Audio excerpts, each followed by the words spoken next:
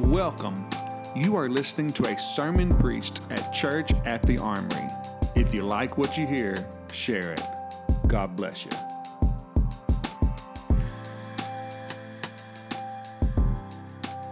All right, I'm going to continue in our sermon series on the armor of God. We have dealt with the belt of truth. We have put on that breastplate of righteousness. We have prepared our feet with the shoes of the gospel peace. We have taken up the shield of faith. And today we are going to take up the helmet of salvation. I've got a lot to say about this. Some of it is a little bit soapbox territory for me, where I'm just like, I need to get some things off my chest. Not really, but salvation is huge. And if I was to open up the floor and say, define salvation, if the first thing that comes out of your mouth is, I don't go to hell, that disappoints me. If your primary definition of salvation is, I don't go to hell, how cheap have we made the sacrifice of Christ that all that was so that we simply just don't go to hell? The God, Old Testament, the God of salvation, who was the God who provided salvation not for eternity only, but also for our day-to-day lives. Are y'all with me? So, hey Siri. Anyway, so let's take the helmet of salvation, and next week we'll do the sword of the Spirit. Now, again, I want to remind you, you have put on three things, and now you're taking up three things.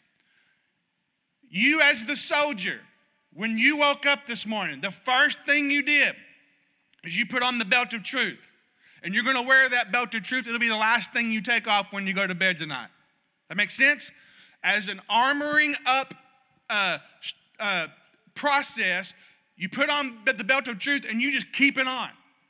The second thing you're going to put on if you're a soldier is you're going to put on that breastplate of righteousness, and you keep it on. It stays on until you're ready to retire for the evening. The third thing is you're going to put on your shoes, the gospel of peace. And then now you're dressed, right? Now you're dressed, you've tied up your cloak, you've girded your loins, you put on your chest protection, you put on your shoes, and as a soldier, those things are on. They are put on and they are not taken off. You don't take a break and take off your breastplate. You don't take a break and take off your shoes and let your feet air out. These things they're put on. And then as you go actively into the battle, right? As you go actively into the battle, does it sound weird all of a sudden? My voice got real high. As you go actively, probably my hearing aids. As you go actively into the battle, you got to grab some things. You put on these things. If the battle call cries, you don't go, wait, I got to put on some truth real fast. This is why it's important for us to teach our children truth at an early age, because the world will teach them a lie.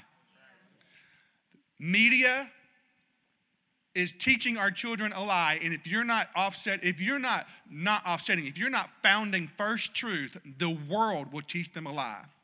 You can't define anything anymore. Define for me what race and gender is in this country. You can't define anything anymore. The media will define it. The world, the Antichrist spirit will define it. If you haven't defined it for your children, it's too late when they're 15 to start telling them what truth is. Probably a good idea to get them in Miss Carolyn's Sunday school class.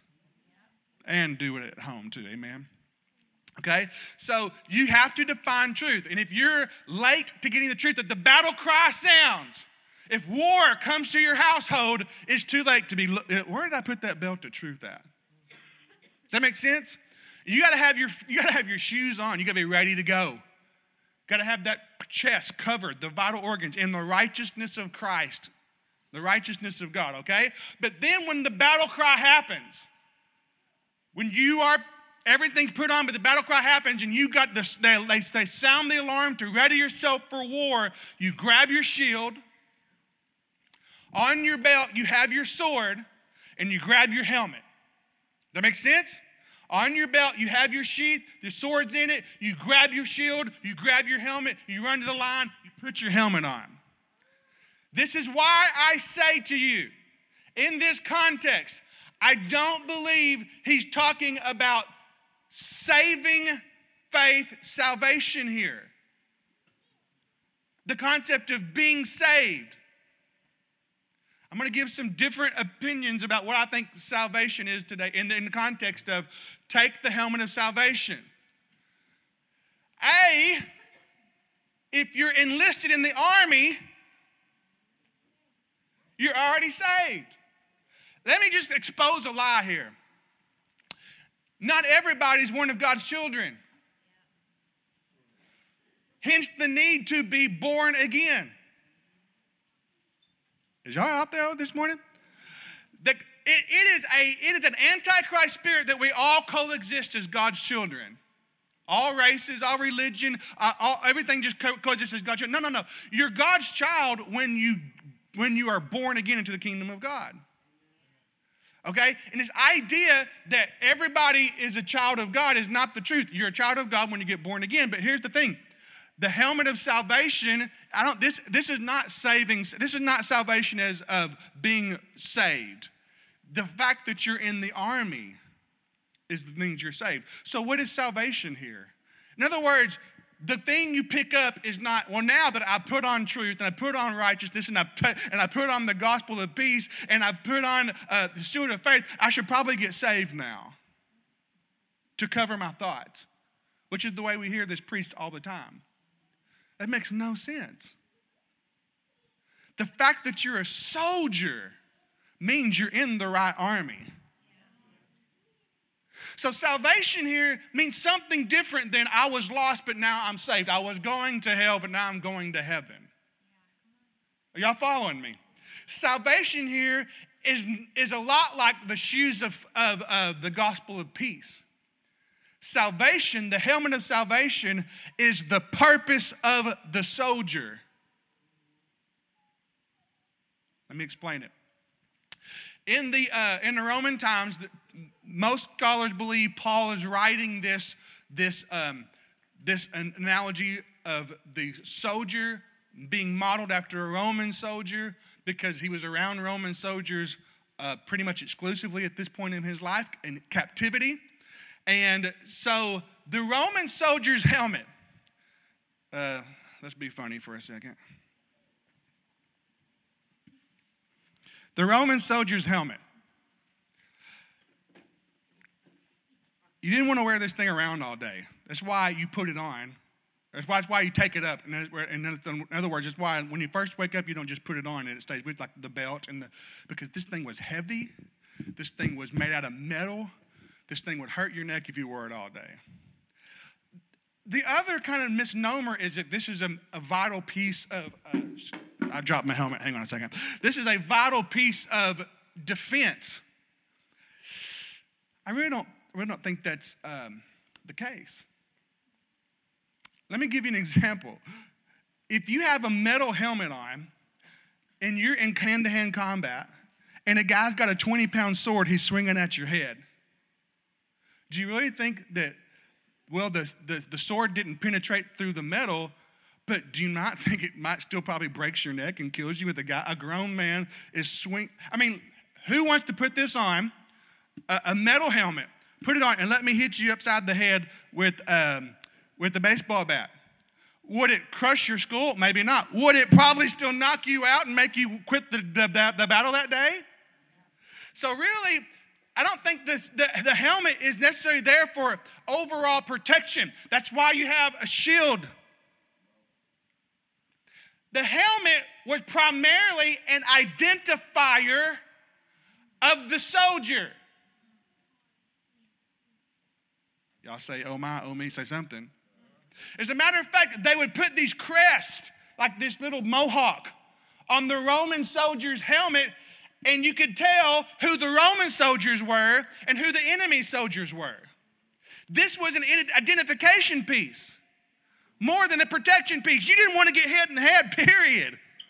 It was going to pretty much end your day if you got smacked in the head with a sword, whether you're wearing your helmet or not. Well, you may not die immediately.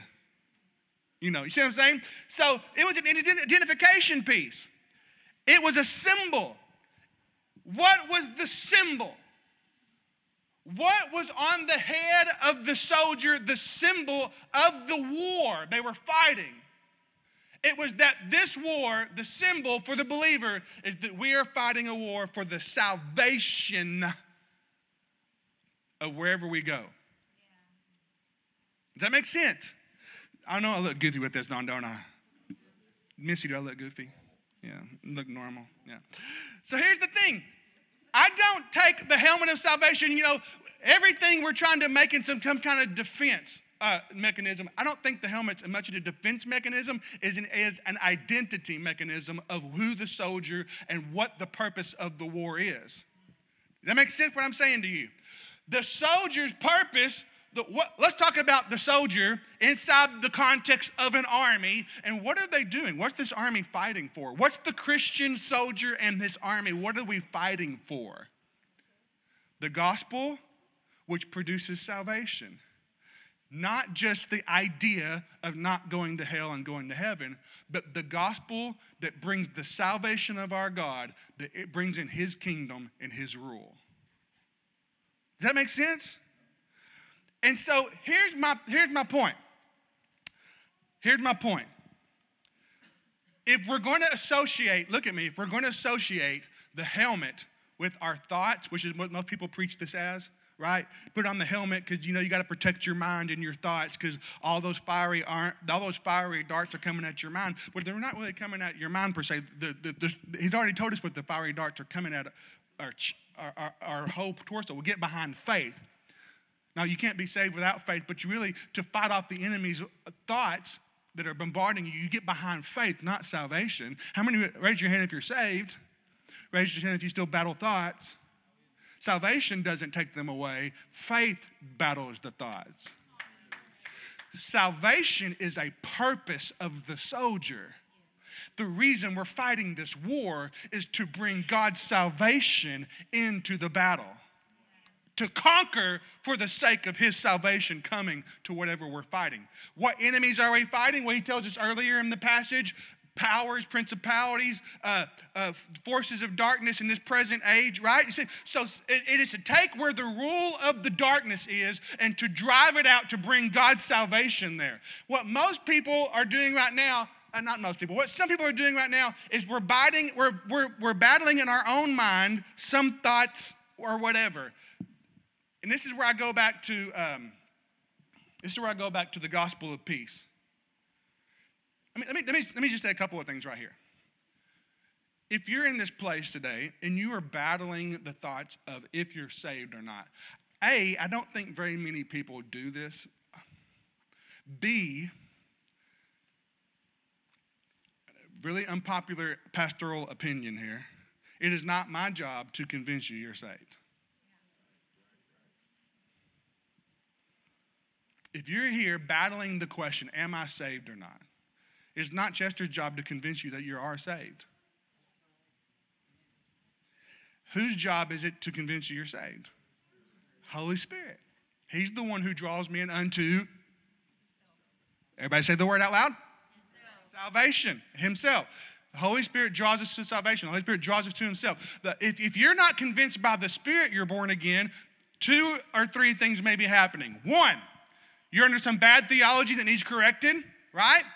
And bad theology may be that you stub your toe, say a cuss word, you're going to hell. That's not how it works. Somebody say amen. How many are thankful on Thanksgiving that you don't go to hell every time you sin? Right? Okay, good. All right, I grew up that way. That's not how it works. All right, the security of God is that he will hang on to you. Amen. He has mercy. He has grace. Okay. The second thing, though, is if there's something in your life, a sin, a struggle or an addiction, there's something in your life that is so hounding you that you feel like you're having a hard time even feeling security in your own salvation. Here's the first thing you need to do. You need to stop doing that.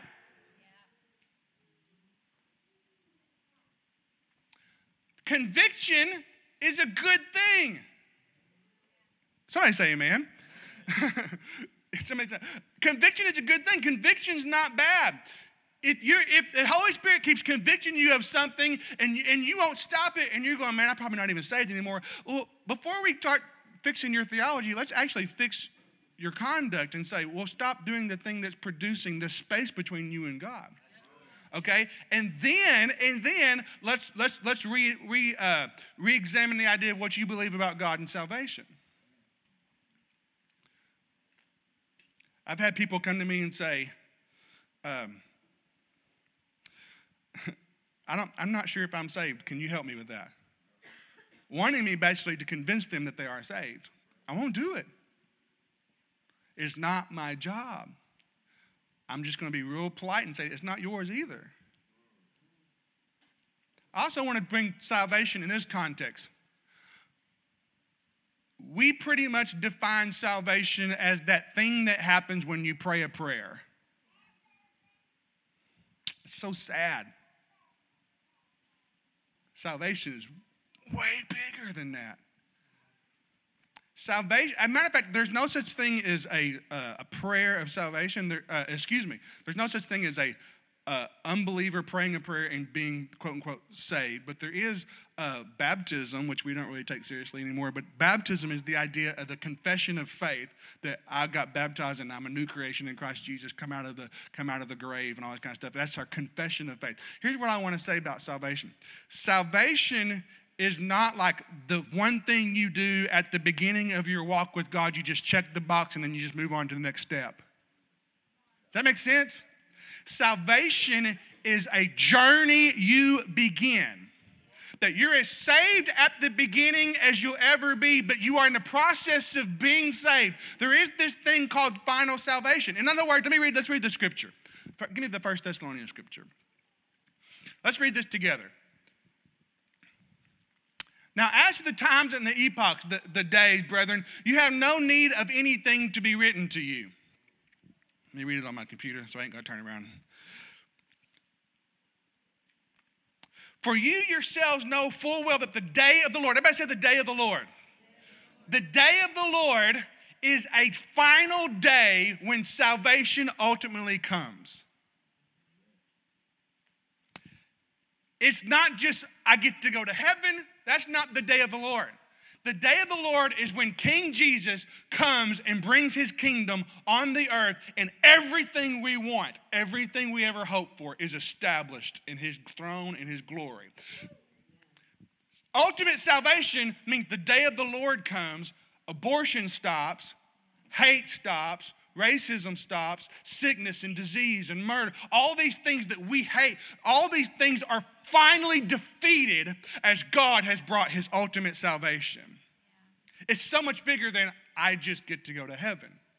Does that make sense? So we're longing for the day of the Lord. Does that make sense? So for yourself, know full that the day of the Lord will come just like a thief in the night.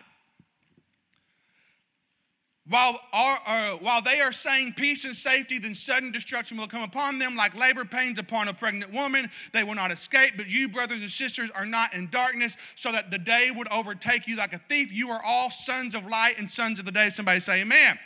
We are not of the night.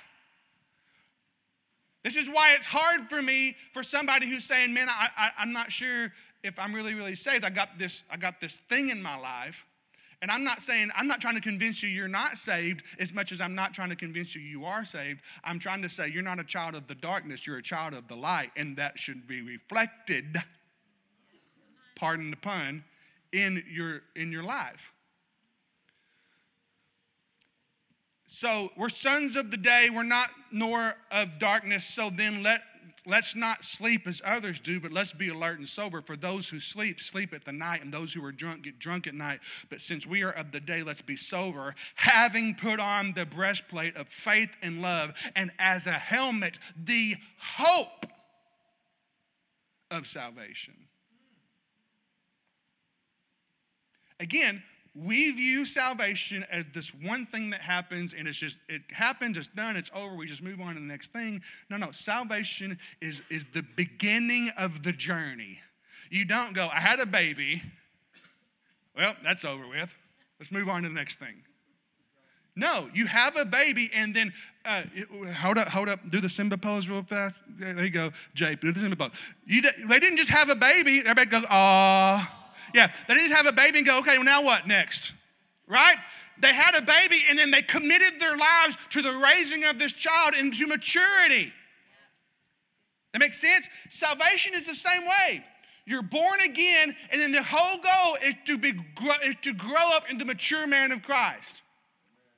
And so salvation is not just this one thing that happens and we check the box and we did our little prayer, we filled out the pastor's card, and now we're good to go. Salvation should actually, everybody look at me, change your life and should mark you.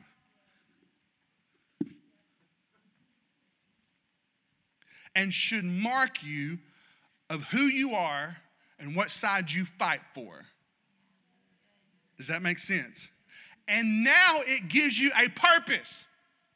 Not just to hopefully make it to the end, but now you actually have been enlisted in the army of God, and it is your purpose to put on the helmet of salvation and to think like this. Man, I hope I make it to the end. No. To think like this. I now have a purpose and am used by God to be a soldier in his army to produce the kingdom of God and his salvation wherever I go. It's like what I talked about with peace. There's many people who are trying to just maintain or get some peace in their life, and that's okay and that's good, but the real flip of the switch, the real sign of maturity is when I go from a place of just always needing to be at peace to where now I am making peace wherever I go. I become a peacemaker. The same is true with salvation. It's not that I just need salvation and act like I'm saved and pretend like I'm saved until I finally make it to the end. No. Now I'm so born again, transformed by the salvation of God in my life, that now it is the purpose to carry out his salvation to wherever he has sent me. Does that make sense? So, let's go back, let's read this. As a helmet, the hope of salvation, for God has not destined us for wrath. Hell wasn't made for you. Wrath wasn't made for you. Wrath and hell was made for the person who rejects Christ. That's not you. Somebody say amen. Amen. For God is not destined us for wrath, but for obtaining. God purposed inside of you to obtain his salvation, and not only obtain salvation through the Lord Jesus Christ, but he wants to make you into an instrument, a soldier, if you will, that is part of the army that takes his salvation to wherever you are. So here's what it looks like ultimately. I break this down. I'm going to read one more scripture. You're sitting in El Dorado, Arkansas today. Our war is right outside those doors. Are y'all with me? Your neighborhood, your family, your city, your county, your state, your nation, but let's not just get too big because it gets impersonal when we think about the United States of America. Let's talk about your neighborhood. Let's talk about your city where God planted you. This is what you are. You're a soldier, and it's your job. Look at me, to identify yourself as a warrior of salvation, to put on your helmet and to fight with him. I look like such a dork, don't I? To fight with him. I'm trying to be serious.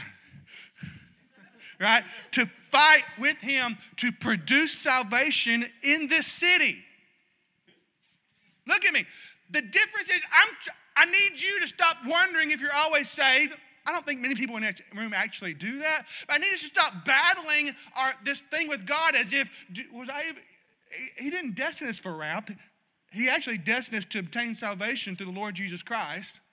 And stop having this war within ourselves of, am I good enough? Can I do this? Am I this? Am I that? And start understanding you're a soldier in the army of God who's been given a helmet of salvation, because that's your mark, that's your calling, that's your purpose. It's the war, it's the reason the war exists, is to take God's salvation into the city as soldiers. Does that make sense?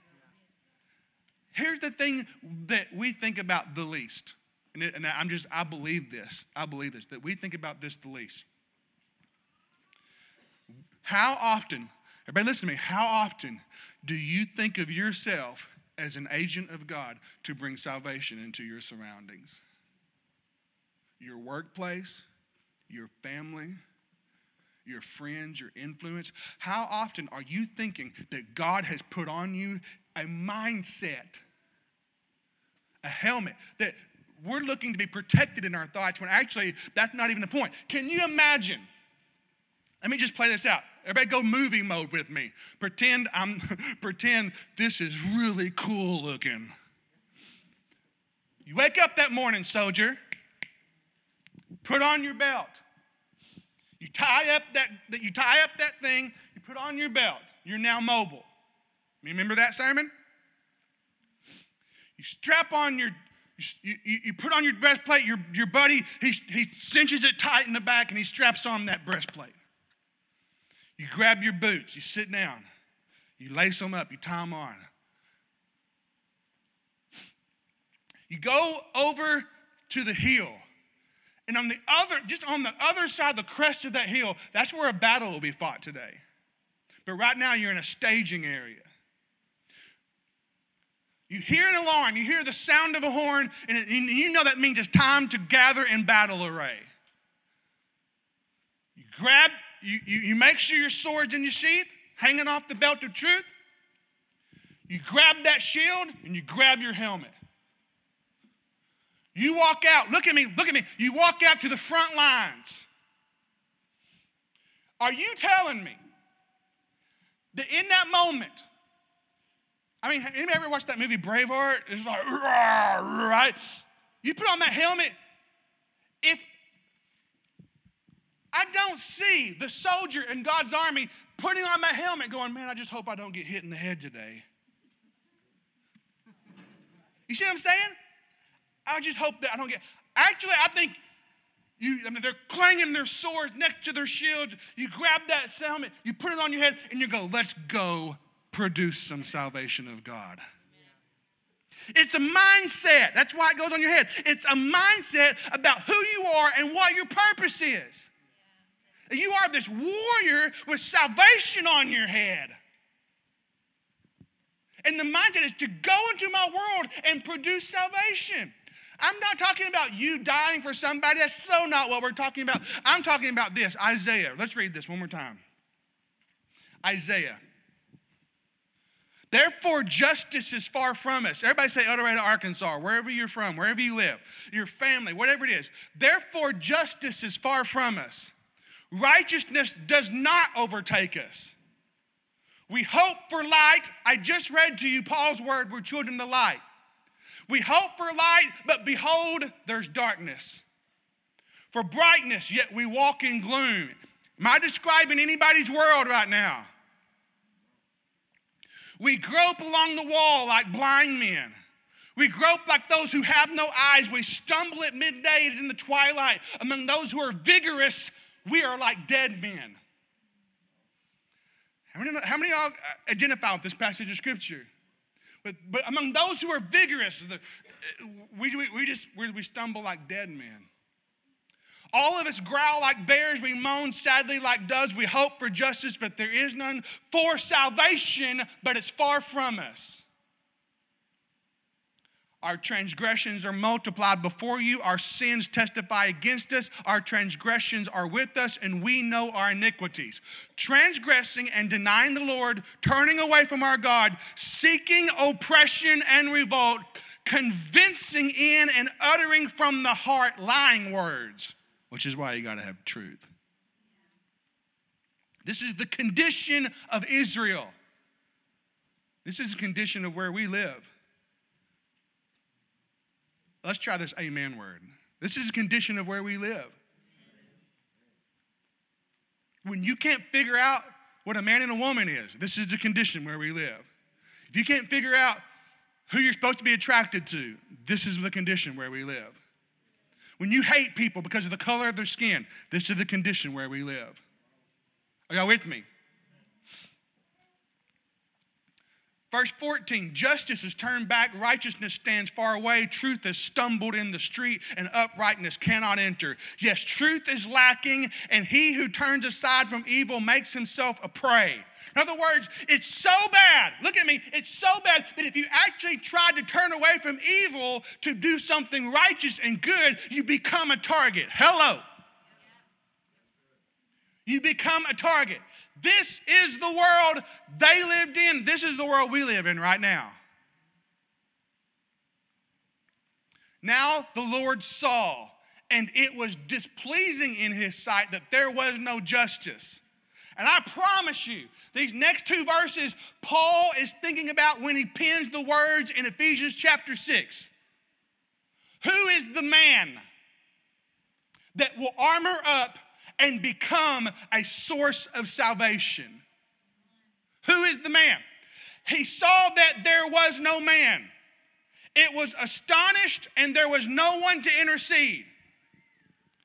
His own arm brought salvation to him, and his righteousness upheld him. Verse 17, he put on righteousness like a breastplate, the helmet of salvation on his head. These things are not, this is not the description of a man who's trying to protect himself. This is a description of a man who's armoring up to take salvation where there is none.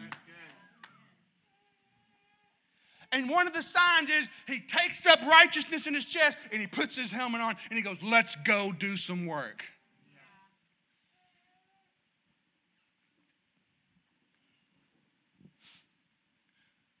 He put on garments of vengeance for clothing and wrapped himself in the zeal as a mantle. We all know this to be who? Jesus. Let me ask you this question right now. Who is the body of Christ on the earth right now? The church. We are.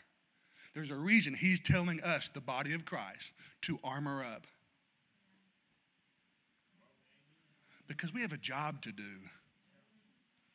Look at me. I say this. This is 100% for our church. We have got to shift from being the people seeking, needing peace and salvation and comfort and all that kind of stuff to going to be the people who are providing it.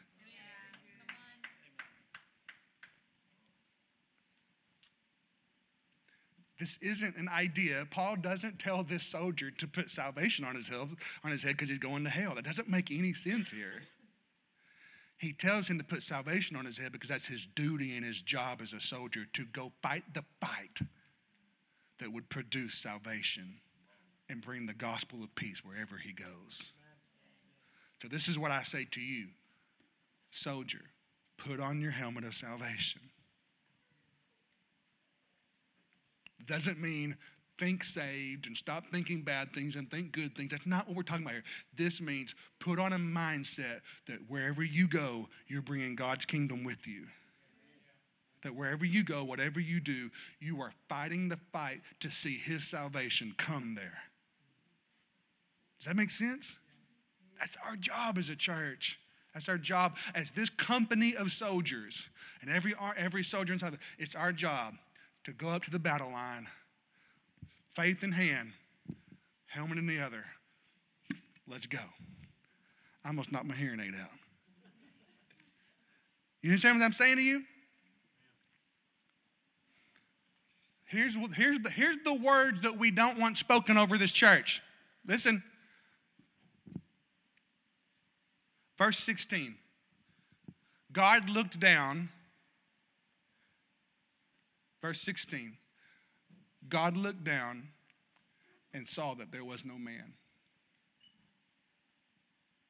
God looked down and was astonished. He's not just like, bummer. What?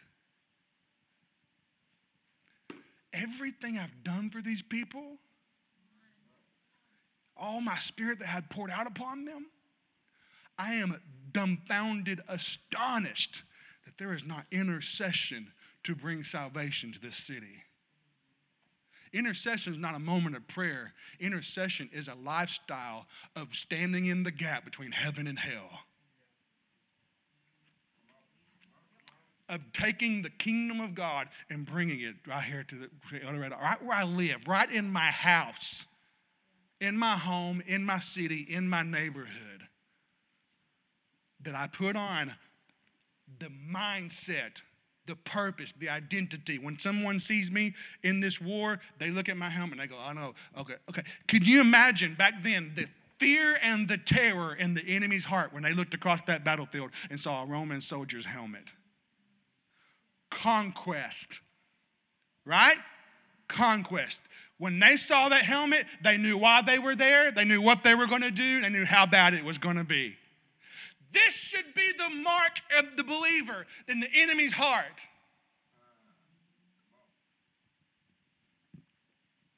That makes sense?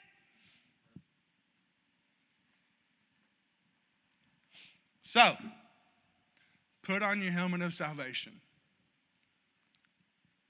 And next week, you got the blood is pumping through your veins. You got that shield, right? You reach down, spit in the dirt, and wipe the mud on your face. I don't know why, but it just sounded like a cool thing to do at the moment. You got that shield. You snap on that helmet. You reach down there and grab that sword.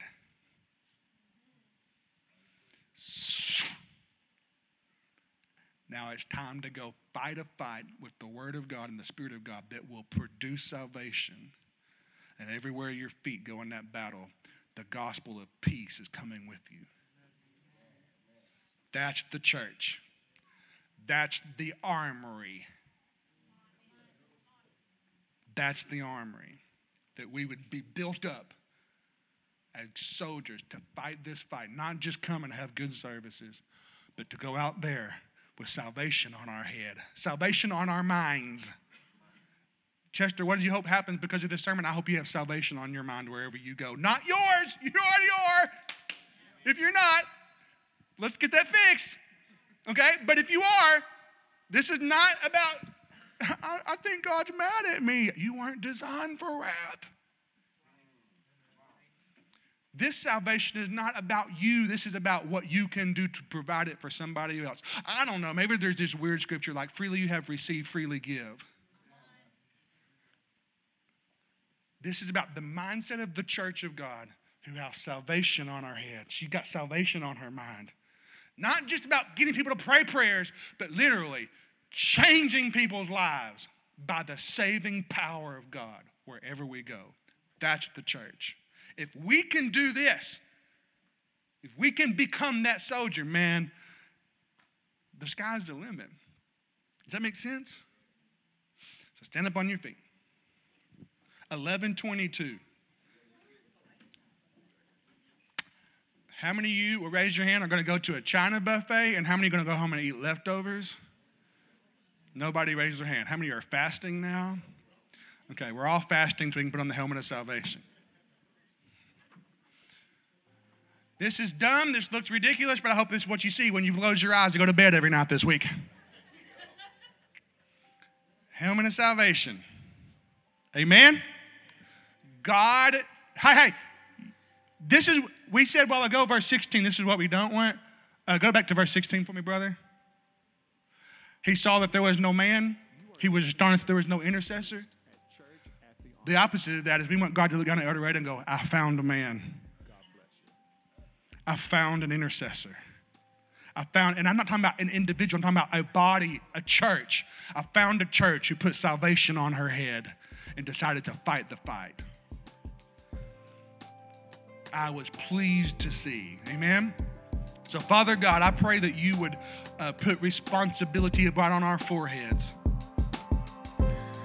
Put responsibility right on our heads to carry salvation wherever we go. To fight the good fight.